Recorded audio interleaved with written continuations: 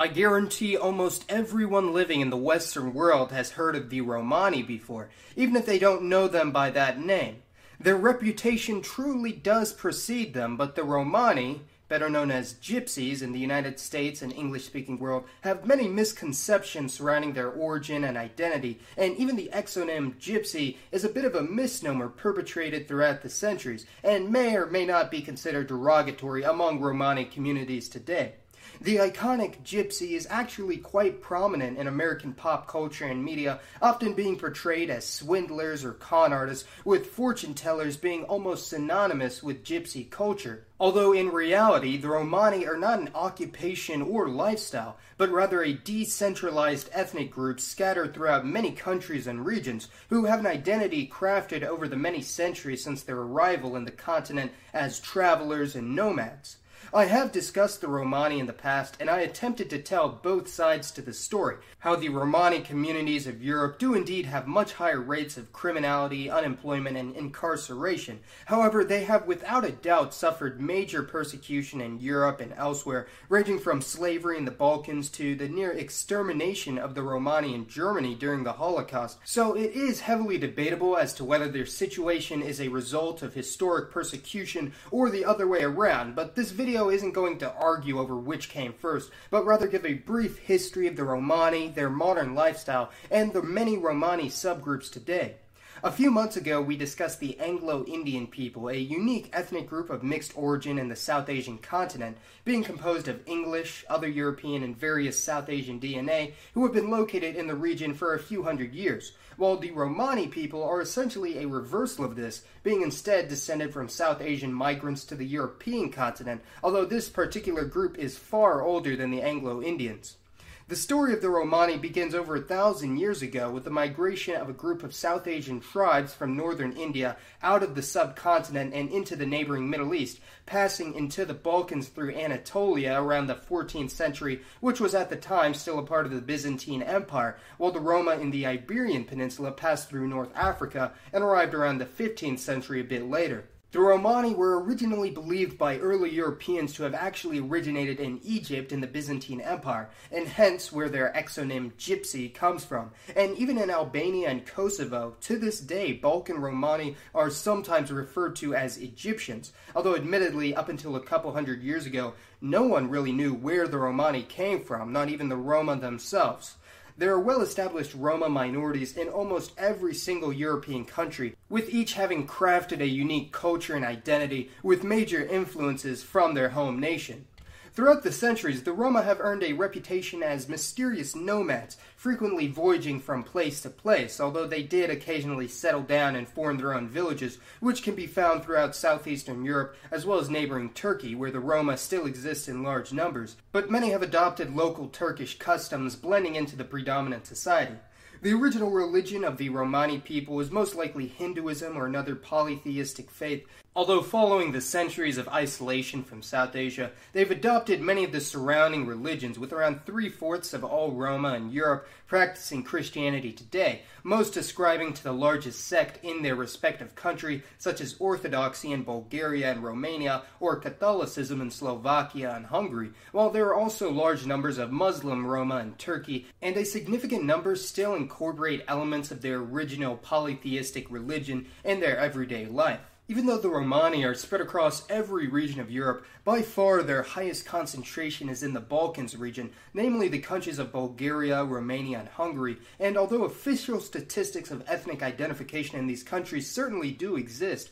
with Romani percentages for each ranging between 3 to 5%, the Romani identification may be slightly or significantly underreported due to many Romani not participating in government censuses or identifying with another ethnicity, and hence unofficial estimates for the real number of Roma varies considerably, although Roma most likely don't make up more than 10% of any given country. Judging by official government statistics, there are around 7 million Romani people in Europe, about 1% of the population, although the real number could easily be double this amount, while a few 100,000 to a few million reside in Turkey, and 2 million or more reside outside of this region, mostly in the Americas. In recent years, ever since the ascension of the former East Bloc countries in Eastern Europe to the European Union, there's been an especially high emigration rate of Romani out of these countries and into neighboring Western European countries, which are seen as more tolerant and more opportunistic for the Roma people especially.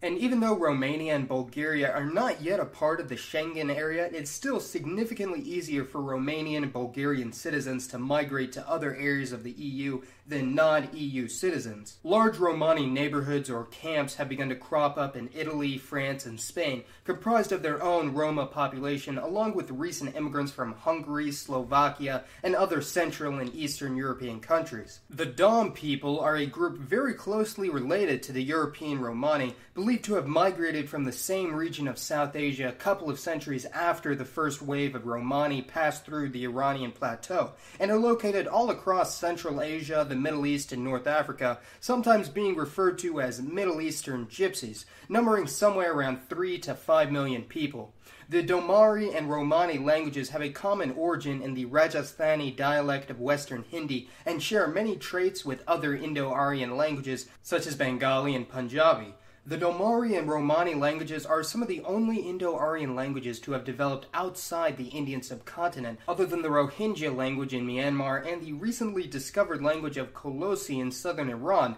spoken by only around 1,000 people today, and it's unknown whether they're related to the Dom or another Western Indo-Aryan population. Because of the highly decentralized nature of the Romani people, the many dialects of the Romani language might not be mutually intelligible with one another, similar to other languages spread across a large area such as Arabic or Chinese. Although only 20 to 30% of Roma in Europe still speak a dialect of the Romani language today, in a fashion very similar to the Jewish population of Europe, many Roma have adopted the languages around them, while many still have developed mixed languages composed of Indo-Aryan and European vocabulary, such as Kalo, which is mixed with Spanish and Portuguese, or the many mixed languages spoken by the pockets of Romani in Scandinavia. Essentially, the Romani have many similarities with the Jewish diaspora in Europe, both originating in another area of the world, the Jews originating in the Levant, and the Romani in South Asia. Both have heavily mixed with the surrounding European populations to such an extent that appearance is quite variable among their populations, and both groups have faced harsh discrimination in the recent past,